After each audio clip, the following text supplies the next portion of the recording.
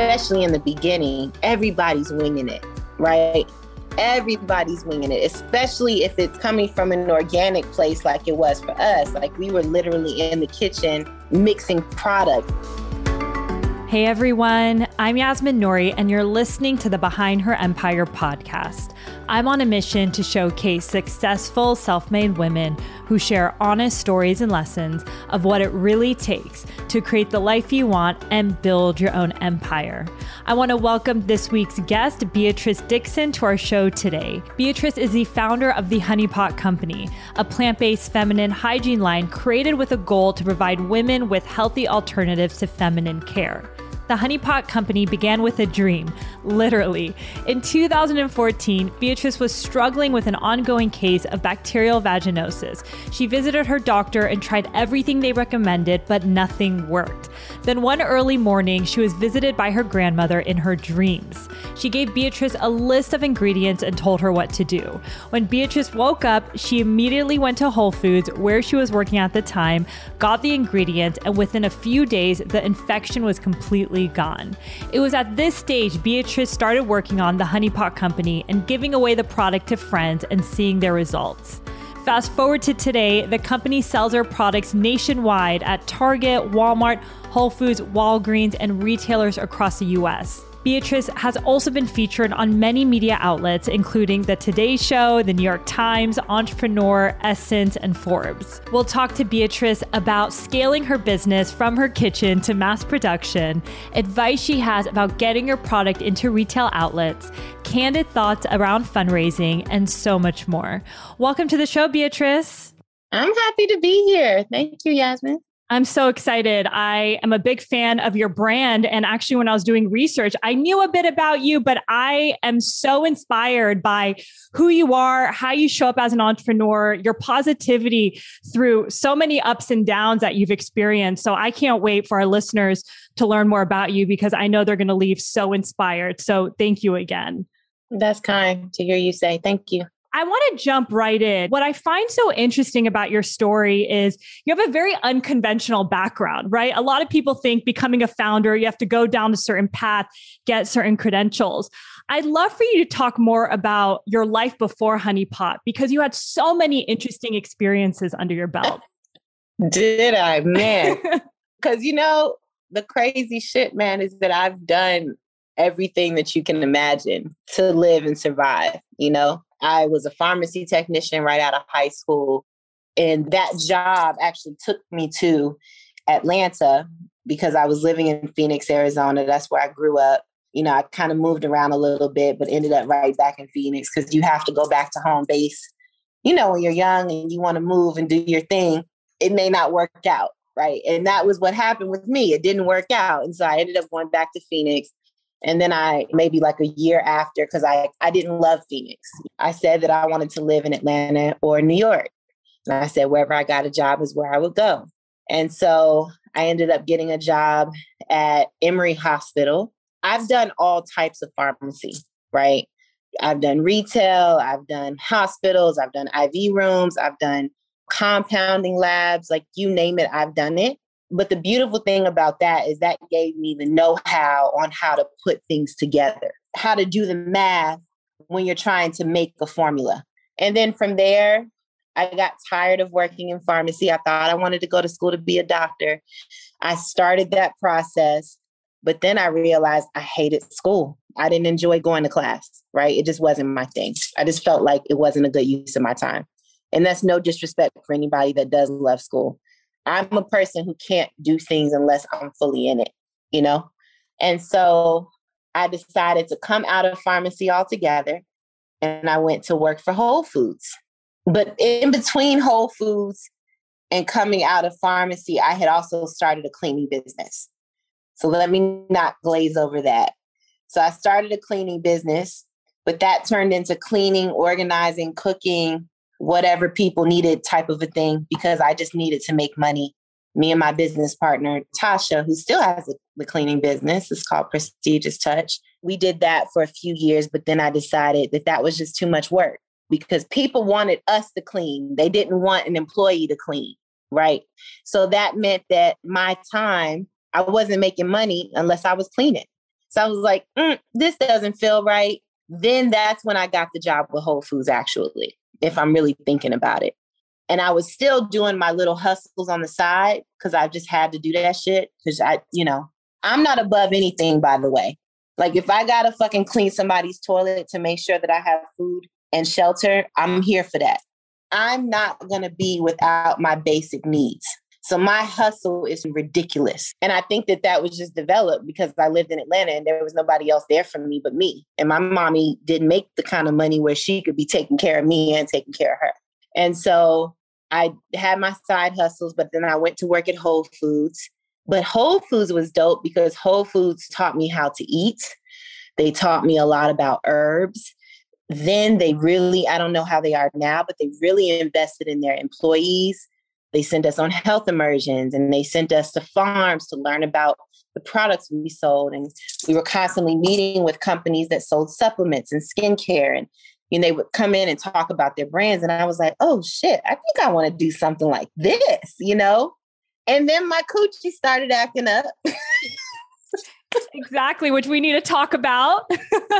Thank goodness it did, because so much came after that. It did. Thank goodness it did. Like I take those moments even to this day. So I actually appreciate when those things happen now because I'm like, ooh, goody. I'm going to figure something out, So I worked at Whole Foods and then I left Whole Foods and I went to be a food broker. And that's where I learned how to talk to buyers and how to build relationships. And then I left there and went to work for a food startup called Rhythm Superfoods. So between Whole Foods and Rhythm Superfoods, Honey Pot had started. So I was running Honey Pot with my extremely small team and my co-founder brother. And I was working a full-time job. Yeah. And I know you did that, and we'll get into that in a little bit, for 3 years, but I'd love to just kind of pause and go back a bit about how the idea even came about, because it's pretty remarkable, a little bit about your health journey and what you kind of did to cure yourself and how that came about, I think would be super helpful to learn more about. So I had bacterial vaginosis for almost a year. I would literally go to the doctor. I would take medicine. I would go on Google, which is not what you should do. Always scares you, right? You're like, oh my God. Don't go to Google, like hard T. Don't take a time out. Don't do that, right? Exactly. But I did it because I was desperate. And literally nothing that I did worked. Nothing.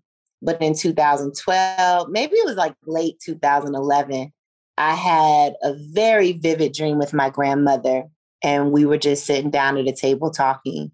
And she handed me a piece of paper and basically told me that this was going to solve my problem. And on the paper was a list of ingredients. Crazy. And, it's crazy because in the dream, I thought to talk to her because she died when my mother was a child.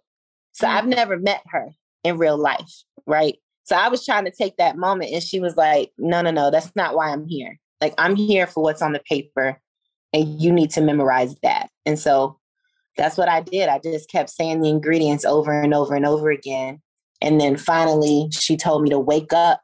And so when I woke up, it's pretty gnarly because when I woke up saying the ingredients. I woke up saying, lavender, apple cider. Like I woke up saying everything and then I wrote it down because I kept a book by my bed then. And then because I worked at Whole Foods at the time, I went to the store and I just bought all the stuff that she told me to buy. Right? All the stuff that was on the list. And so within a couple of days, I had all the stuff. And then I created a formula. And then I started using it. And then within 4 to 5 days of that, everything that I was dealing with, because I had BV at the moment, went away. Oh my goodness. I mean, the story is pretty amazing. I have goosebumps just listening to you share it. But you mentioned you had a book by your bed. I mean, was interpretation of your dreams common? Are you very much in touch with your dreams in general? Yes, especially at this point in my life. Wow. I don't discount my dreams because when we go down to sleep, it's almost like your consciousness goes to a different place, right? And at this time, I wasn't thinking about it the way that I think about it now. Sure. At that time, I was just dreaming a lot, but I was also doing a lot at that time, right? I had fully initiated into my spirituality that I practiced. I was going through a year in white. I shaved off all my hair. I had to keep my hair covered, had to be at home at a certain time. So there was a lot that was going on. And so because that's where I was placing my energy. Yeah. My third eye energy was open in a different way. And so I was dreaming nonstop, and I still do. Mm-hmm. Now, do I keep a book by my bed? Not necessarily, because I remember my dreams. And if I feel like it was monumental enough, I'll just wake up, take some notes, and just keep it moving. It's pretty incredible because I know, and we'll go back to just the origin story of the company, but you talk a lot about how you are very much aligned with your gut, and any business or life decision, you don't force it, which I think as an entrepreneur, you can easily do, right? And you really feel like you're guided and have faith that the right decision or opportunity will come about. I'd love to hear your perspective on that, because that's something that I try to remind myself every day, especially when you're in the unknown world of being an entrepreneur, right? Nothing's predictable. Right. Nothing is predictable, and anything that can happen will happen, right? There's so much that you are not in control of, but I am heavily engaged with my intuition and with my consciousness. A lot that I do comes from that, but that's my way. That doesn't mean that that needs to be your way. Mm-hmm. That's just what has worked for me. And that's the muscle that I've been building for years, because that's just what's worked for me. That's how I run my entire life. And for me, my business is my life, mm-hmm. right? For me, it's not separate. Like, I'm in Amsterdam right now, and I'm living my life. I'm doing the things I want to do personally. And then I'm stopping and I'm taking a meeting, and then I'm going to eat, and then I'll go. So like for me, everything goes together. I'm very, very, very focused on and check into what my soul and what my energy and what my intention wants and what's wrong and right based off of that. But there also is a lot of decisions that are made through data. But I think that it's really important as a founder that you are engaged with yourself, with your gut, with your mind. And what's required when you're doing that is you really got to be in it. You know what I mean? Like, you really got to be engaged. That doesn't mean that you have to be a micromanager, because I'm not. That doesn't mean that you have to be a part of every single conversation, but you need to really understand what's happening throughout your business model, throughout the whole thing, right? And I think that that requires having the right leadership team who are even more ingrained into it than what you are, because they have to be in the little things, right? They have to be ingrained in the little things that happen on a daily basis. The way that I run the company for my particular job function within the company is probably a little bit different than the way that most people do it. But again, it works for me. Yeah. And actually, I've heard that a lot from the women I've interviewed in terms of the power of really dialing into your intuition and following your gut. Of course, right, you still need to be involved with the business and look at the data, but we hear that so often that clearly it's a recipe for success because of how often we hear it. So it's beautiful to see how much it's involved in your own life.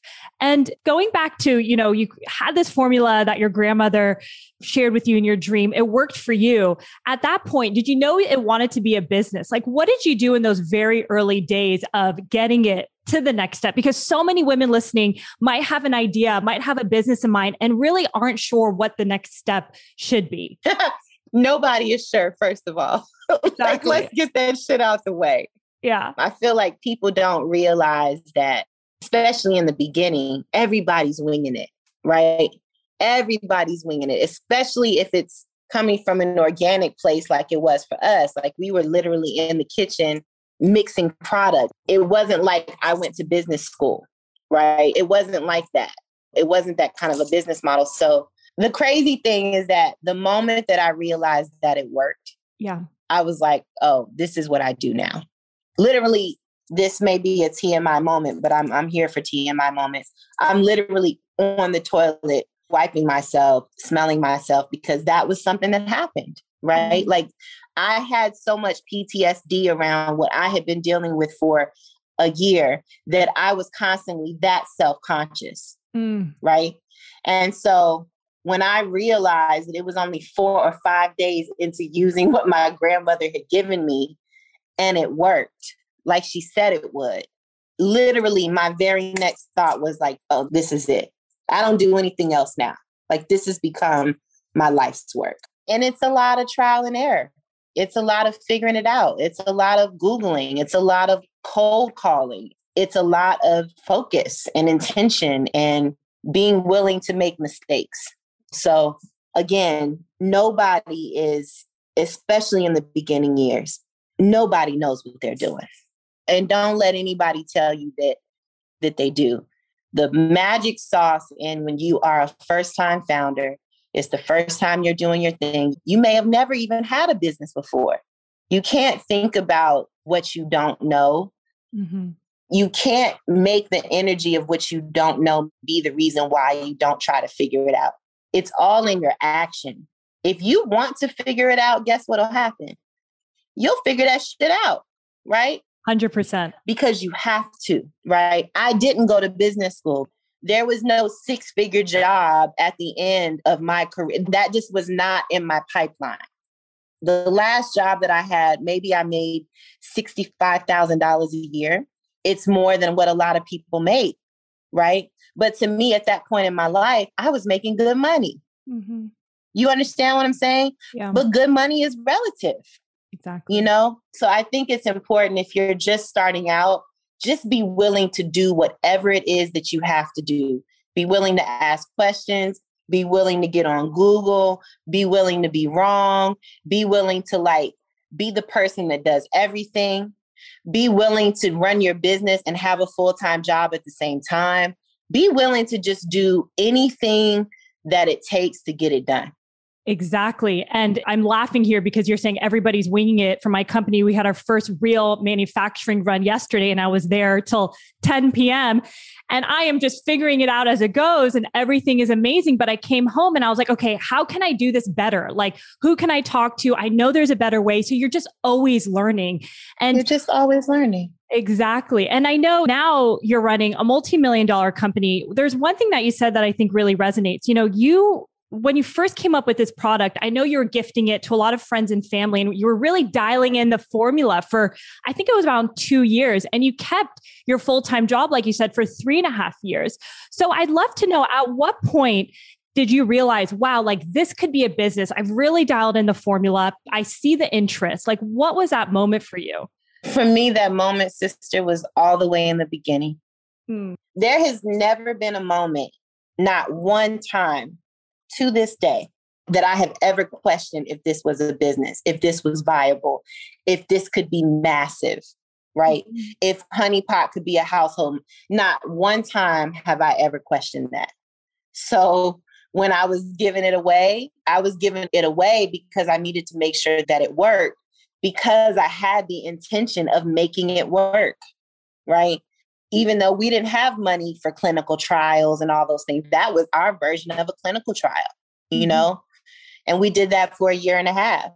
For me, it was at the very beginning. And then once we got launched, my brother was down. Like, he was willing to do whatever it took, but he was also financing it, right? And helping with everything. And I literally had to get on my hands and knees and beg him, because I needed help, right? To figure out how we went to the Bronner Brothers hair show, but that shit was going to be expensive. There's thousands of people walking around at the Bronner Brothers hair show, right? You have to buy the booth. You have to make the booth cute. You know, you have to come with a bunch of product, which meant a bunch of bottles, caps, ingredients, labels, some branding. There was so much that had to happen, right? And I literally got on my hands and knees and was like, bro, if this shit doesn't work, I will never ask you for a penny again, but I know it's going to work. And he was like, okay, cool, let's go. And literally, this was another stamp that told me that we had something. Literally, within 3 days, we sold like 600 bottles of product. Wow. And that told us that we had something. And so we just kept up that same energy. And then I realized that washes aren't consumable enough to bring people back, right? Because if you are in the consumer packaged goods business, you have products that people consume quick because you need them to come back. You need more money. And so what we did was we had our washes, but then we went to a pad company. We went to a wipe company. You know, we went to all these different companies and said, hey, can we just wholesale your products on our website? Mm-hmm. what happened there? We had like a 8x growth the next year. What that told us is that we needed to be a company that did all of those things. So it was literally just being willing to do whatever it took, obviously, and then just paying attention to the writing that was on the wall. But to be honest, since the beginning, you know? And I think what you did really well also in the company and you continue to do is really build community. So I know you mentioned you first started out with your product and then you knew you needed to bring in more recurring revenue. So you had wholesale partners come in. And I think you were making like 45K a year. And then when you brought in your partners, was it the next year you made like over 200,000 a year? It was like 30,000 the first year, and then it went to like 240,000. Girl, oh my God, that's amazing. And that was a lot of money then. That's still a lot of money, girl. But even to see the increase, right? I mean, year over year, that's huge. I mean, that's a big deal. And that's huge. And how are you gaining traction and awareness for your brand then? Because again, you've done such a good job at building community and talking to your consumer. Girl, we were on the trade show circuit. I mean, we were at festivals, trade shows, hair shows, exhibitions, women's shows. And the crazy thing is that we would, like 9 times out of 10, we would be the only brand there talking about feminine care. You're literally in front of thousands of people, right? And so we would use that. We would have people's email. We would have them follow us on Instagram. It got better and better over time. You know, our other co-founder, Linda, she was in charge of really building community, and she really built our community organically all the way up until now. But we were doing trades nonstop. Then we started going to Expo East, then we started going to Expo West. It just kept growing, but that's how we did it. Yep. Because we didn't have a lot of money to heavily invest in direct to consumer and all those things, right? Like we had to do those things. We had to be on some guerrilla marketing shit to make things work because we didn't have capital. And everything that we had went right back into the brand, which is why I still kept a job. And really all of the founders at that point, we only had like one person who was an employee up in. But I know you were just trying to support the growth and, you know, a lot of founders aren't paying themselves in the early days. So you're still having this job. And I know you got an email, which is pretty amazing, from Target. So I'd love to hear, you know, when did you get that email and how is your experience just even interfacing with Target? Because I know that was one of your largest retailers outside of Whole Foods starting out. It still is. It still is. So, yeah, I mean, we literally just got an email in our support email from Monique Benoit. Wow. Who is a wonderful human who I don't talk to every day, but I consider her a friend and I adore her. She had went to her hairdresser and they were talking about her new post and her new job at Target. And the hairdresser brought up Honey Pot, which is crazy because that's in Minneapolis. But that's what happened. When you think about it, we were on the hair show circuit. So we were constantly meeting people that did hair who are talking to their customers, right? And so this is where that moment, how we built our business, worked out. Yeah. She went to get her hair done. Oh my, and such a unique approach because you're selling feminine care, but you're going to hair shows. Like that is, wow. But think about it. Who's at hair shows? Humans with vaginas. Yes. Right? So she went to get her hair done. They were talking about her new job at Target. Her hairdresser started talking about Honey Pot. She went home, looked us up, sent an email that she wanted to talk to us. And the rest is kind of history. But, you know, if you want me to go into what happened, just to help people understand what that process looks like, I can also do that too. I would love that. That would be my next question, just to give us, you know, you don't hear about it enough. So what was that process behind the scenes? Because you have so much advice actually for companies pitching and meeting with retailers. Yeah. So for that particular situation, that is not a situation that happens every day, but it does happen, right? When that happens, typically what the retailer does, when it's a first, like if a brand has never been on their shelf, typically what they do is they'll have a couple of touch points with you. So the first conversation will be probably in that email. Second conversation is maybe a 30-minute conversation where you're literally just talking to the buyer, talking about your brand, presenting what you do. If I'm you, I'm pitching all the time, right? You're showing them what you got.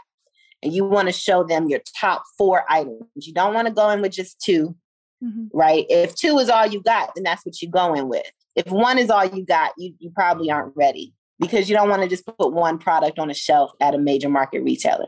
In our instance, we literally had a first conversation with her over the phone, pitched her on prototypes, and it was with our washes and our wipes.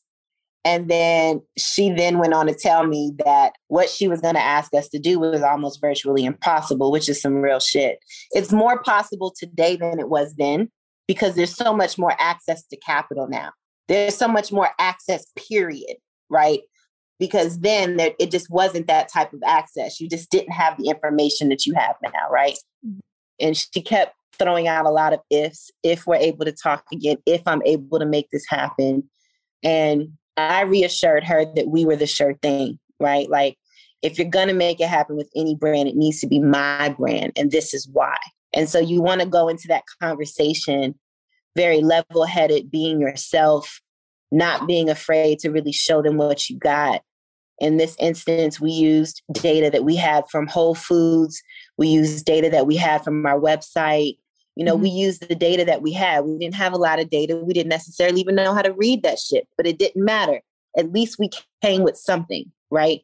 Yeah. And we showed her what we could do. And literally what I did there is we had a graphic designer that helped us to design out. We already had our labeling for our bottles, but we had a graphic designer that helped us build labeling for wipes and build labeling for pads or something. But I think when I talked to her, I just talked to her initially about washes and wipes, right?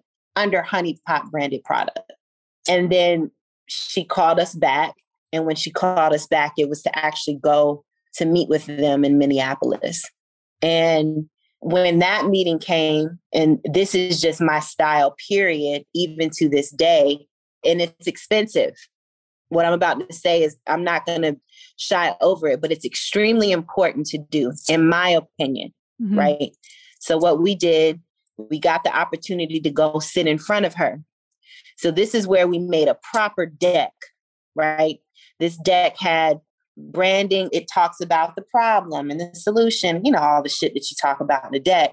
But then when it got to the product page, we showed her what we wanted to show her for what we wanted to get on shelf, which was normal and sensitive wash and normal and sensitive wipes.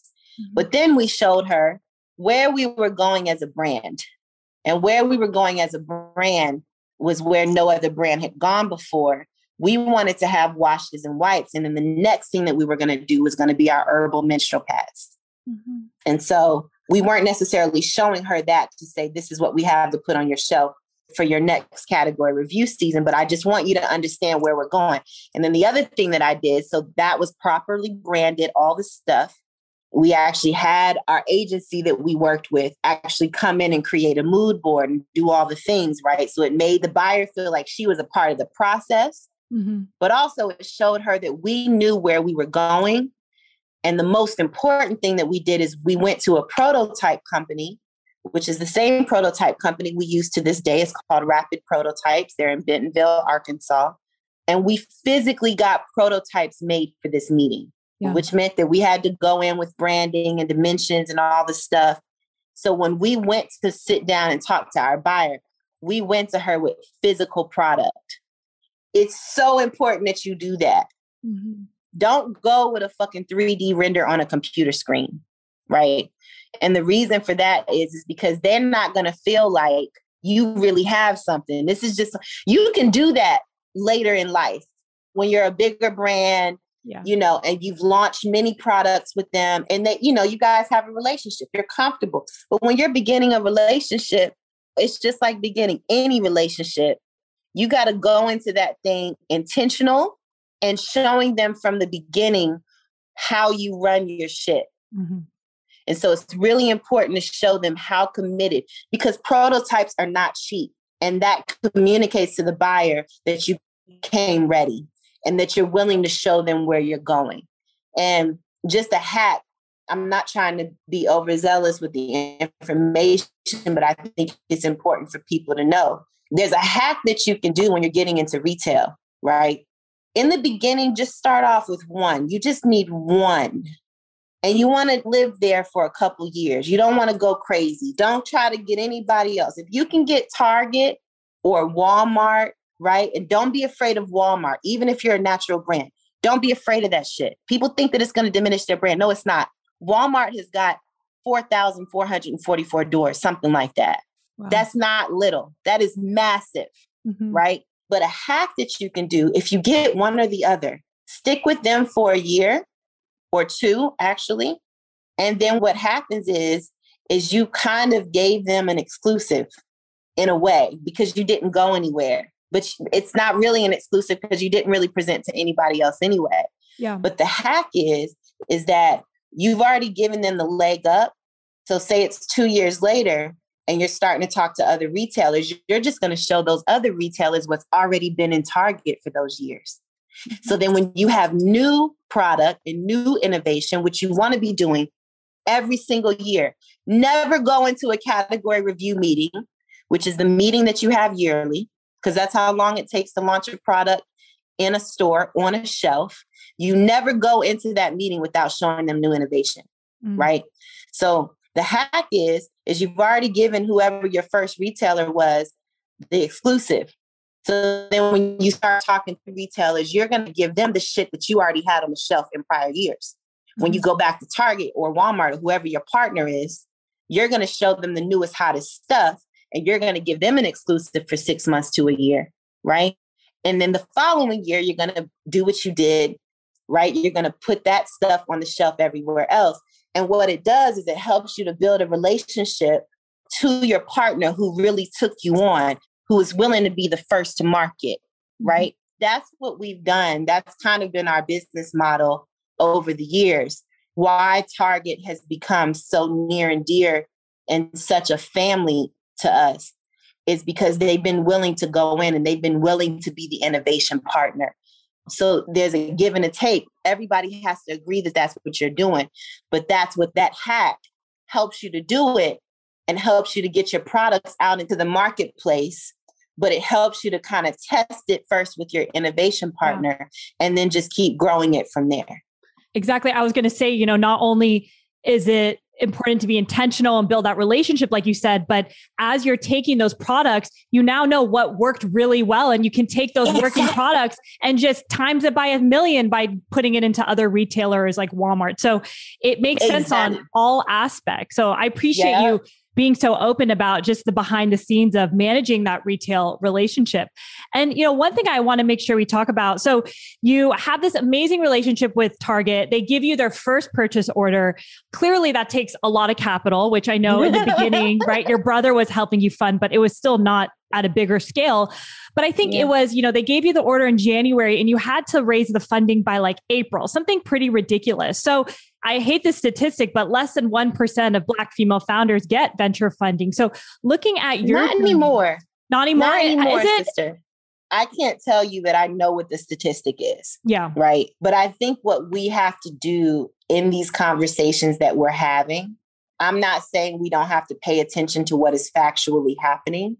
And yes, female founders, I don't know what the percentage is, but I think it is more than 1% at this point. Because when you have New Voices Fund that poured money into so many Black-owned or just people of color, humans of color, women of color businesses, right? That changed the narrative for there only being, because when me and Sai raised money, I think that we were, I don't know if we were like the 30th Black-owned business or women-led business who had raised over $1 million, right? Yeah. But now when New Voices Fund, and then just a few months ago, Goldman Sachs just launched a $10 billion fund, right? There's so many funds that have launched hundreds of millions and billions of dollars that are put towards women of color or humans of color. So I don't mean to interrupt you. I'm not trying to be rude, but I think that it's really important for us to change that vibration of that conversation and come at it from a different angle, because things are changing. There is a lot more access. So I don't mean to interrupt you, but I think that it's important for us to lift our vibration and pay attention to what's happening. There is more access, and it is more than 1% at this point. Yeah, no, and I'm glad you did, because to your point, you can hear those statistics and feel like, okay, like what shot do I have if it's so small? But to your point of what you're saying, having that abundant mindset and knowing that things are changing, and it's true, things are changing. I mean, think about how many, like you said, women founded business conversations we have, how many podcasts are related to that. So I definitely agree with you. And I'm so grateful that it absolutely is changing. And looking at your own journey, there's still fundamental principles or lessons that I'm sure you learned that are still applicable to anyone, woman or man, who is raising from any kind of investor. I'd love to get your viewpoint because you have raised, multiple times, I believe, from that first initial time a few years ago. So any advice or lessons that you've learned that you can share with our audience listening today? Yes. Understand that you don't know what you don't know and be okay with it. Right? Don't say you know something if you don't. If you don't know, just be like, look, I don't know. But guess what? I'll find that shit out and I'll be right back. Yes. And all of these things that I'm going to say are very cliche. Being authentic, dressing how you dress, talking how you talk, showing your personality. Do not be ashamed of your tattoos. Do not be ashamed of your hair color. Be precisely who you are. Walk into that room comfortable as you, right? Because that in the early years, that's what people are investing in, really in all the years, because the founder or the founders are the ones that are setting the foundation for the business. So it's really important to show them who you are and to be okay with who you are. That is the biggest thing to me. Like, know what you know. In the beginning, you're going to be nervous because everybody is. But even with your nerves, you got to walk into that room and be a monster. You have to be a force, right? Even when you're scared. And it's okay to say, I'm nervous and I'm scared. You need to have a deck. It needs to be a fine line of imagery, data, numbers, not too many words. You'll lose people, and it needs to be concise. And understand that the thing that most investors give a fuck about is the data and the numbers. So you want to breeze through and don't live by your deck. If an investor wants to you send them the deck the day before you're going to meet with them or the day of, but I would say the day before so that they can live with it a little. Right? So they come to the meeting with questions, but it's really important that you don't live by it, that you're not just living in the presentation. Go to this slide, next slide, next slide. It's okay to do that because you got to get through the slides, but don't be reading what's on the slide. Go into that room knowing what you're going to talk about and living it. Remember that you do this every single day. You do it every day. You know your business. You know why you need the money. You know how you're going to grow it, right? So really understanding that to a cellular level is important. And understanding the data and the finance, the money, where you are with your margins. I know the consumer packaged goods business. That's the only thing I can give you advice on. I can't give you advice on a technology business. That's not what I do. You need to understand your margins, right? So you need to understand your profit margins. You need to understand what your products are. You need to understand where your products are going. So you're not going to only focus on where you are today. You need to be able to show them that you understand where you want to go in the next 3 years, 5 years, 10 years, right? What retail partners do you want to be in? Do you want to exit? Understand that if you're talking to a venture capitalist or a private equity fund, if you're not talking about an exit, you're talking to the wrong people. You need to know your audience. And also make sure that you're raising the right amount of money because that shit communicates. If you have the opportunity to go and say you're going into retail, I don't think you should raise money unless you have a real good reason to, until you know what you're doing with it. Which means that I think that you raise money when it's desperation time, in my opinion. And that means you have figured out a way to make millions of dollars, but the only way for you to do it is with some money. But whatever the mechanism that's going to make you the million, it's in your hand. If it's not in your hand, You don't got it. It's speculative. You're not ready to raise no money yet. You got the shit in your hand and I need money. I need $1 million because I got to fulfill this PO. I got to market this thing. I got to hire some people, right? So if you know that you're going into Target, let's say you're only going into 500 doors. Don't go trying to find $500,000. That's not enough money. And if you go and talk to a savvy investor and you're only trying to raise $500,000 or 250 or something like that, because people tend to think smaller, what that communicates to that investor is you don't really know what you're doing, because why are you trying to raise such little money? What are you going to do with that? Mm-hmm. Right? So it's really important that you go in asking for the right amount of money. Something that I've learned over time, think about how much money you think you need and double or triple that shit. And I know you were saying when you were fundraising, you had a number in mind that was more, and you're grateful you didn't hit it because it all worked out. So I'd love to hear you talk more about that. We wanted to raise $1 million, but we were only able to raise $725,000 because that's what we were able to raise. Yeah. Right. That literally paid for branding and it paid for inventory. That's all that it did. Right. Yeah. And for like a couple of employees, but not leadership, executive employees. Right. Mm. And I worked up until like the 6th month of us being in Target. Oh, wow. Yeah. Because we didn't have bread like that. Yeah. And I couldn't jump ship from my job until Honey Pot could pay me more than what I was making. Right.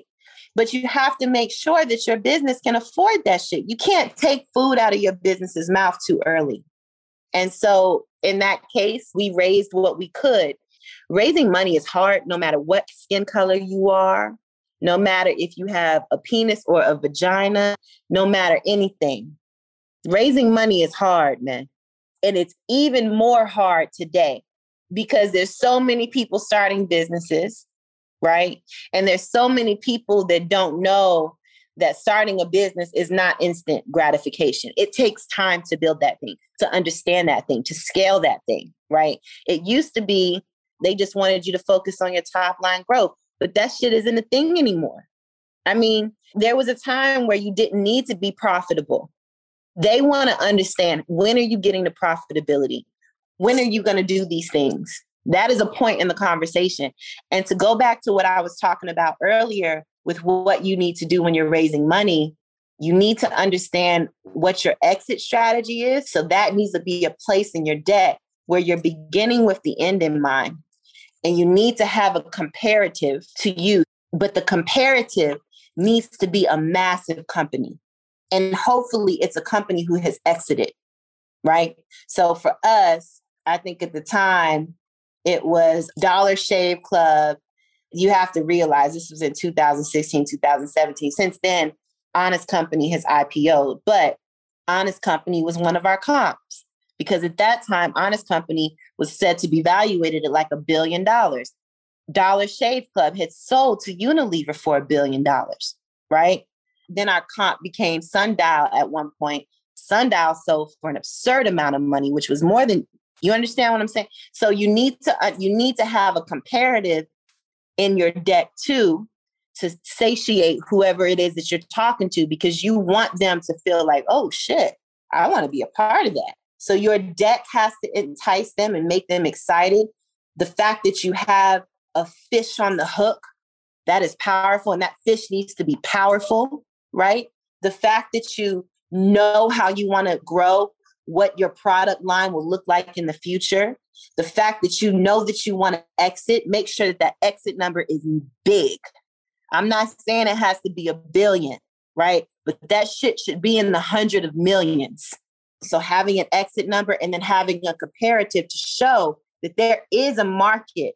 There are conglomerates and strategics that want to buy a business like this, right? So to me, those are the building blocks for a very beautiful presentation, showing up authentic as you, talking how you talk, being who you are, and being okay with that. Shout out to Alexander Cummings, who taught me the best advice of my life. It changed my life. Everything that you do communicates. Everything that you do communicates. So when you're ready for that moment, have your head in the game, man, and be scared, because this shit is scary, especially if you've never asked somebody for $1 million before, especially if you're self-sufficient and you take care of yourself. But understand, you need that kind of bread. It takes bread to make bread. This is just what it is. And if you're not trying to go big, why are you even doing this? You know what I mean? Like, if your point isn't to be the next $1 billion company, $500 million company, $250 million company, why are you even here? That's what investors want to sign up for.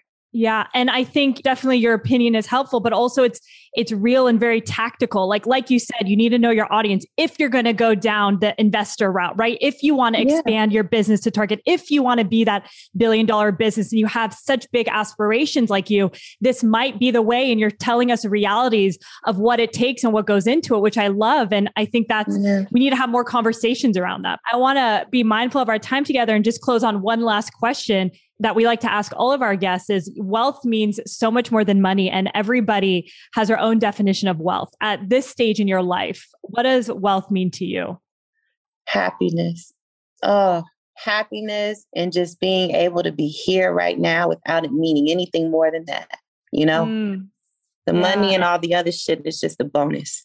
That's so beautiful. And I know you've mentioned in another interview is like your happiness and self-care and how you show up as a founder just goes to every aspect of your life and your business. So it's so important to focus on joy and happiness, especially when you're leading a big company, right? It is the most important, because if you're, and I can say this because I have been in times where I was not happy, where I was not well within my mind, where I didn't like how I looked. I just didn't like me. And you're already producing so much cortisol on a daily basis that you're not even conscious of when you're running a company, especially when your company is growing, right? That adding on that second, third, fourth, fifth layer of cortisol and stress because you're not happy with yourself. A, why do that if you can just sort yourself out, right? And then B, in a lot of ways, you really can't afford it. Because what is the point of doing all this? Exactly. If it's not going to free you up. So it's extremely important that you take care of your mind, right? Because you need your mind when you're running a company. Your mind, in fact, is like the number one thing you need. So you have got to be okay, because you don't want to run into a place where you're not okay, right? And it's going to happen, but you want to get on top of it and be responsible with knowing if you are, if you aren't. And if you aren't, let's figure out why you're not, right? Mm-hmm. Let's figure out what to do to turn that around. Go to the doctor, take medicine, change your diet, meditate, get clear, understand what you like. If you're looking in the mirror, you don't like it. Don't keep saying you don't like it. Why don't you like it? Okay, cool. Be solution oriented. Don't be shameful. Don't make yourself feel bad about things that you have control over. Yeah. So sometimes sadness can't be controlled. And if that's the case, cool, let's figure that out. Does medication need to be involved? Do herbs need to be involved? Do I need a naturopath? Are my hormones off? Am I eating right? Should I do some acupuncture? Right? You understand what I'm saying? Mm-hmm. Understand it takes all that. You just have to figure it out, and don't be afraid to figure it out. And don't be afraid to say that you're not happy. Be cool with that shit. If you're not cool, let's figure it out. But it's so important. It is so, so, so important. Yes. Well, Beatrice, I know that is super important. So I appreciate you just sharing all about that and taking the time to chat with us. I could sit here and talk to you for much, much longer about all things life and business, but I appreciate you taking time out of your vacation in Europe and joining us. It was such an honor to have you on. No, thank you for having me. I'm grateful. Much love to you. Thank you so much for listening to this episode of Behind Her Empire. If you enjoyed this conversation, it would mean the world to me if you would consider leaving a review or even sharing this episode with someone who might be inspired to create their own empire. To stay updated on new episodes or join our private community, visit BehindHerEmpire.com to sign up. We send inspiring and short emails every week to your inbox. I'll see you next week, and until then, remember, you're always in charge of your own destiny, and it's never too late to start your own empire.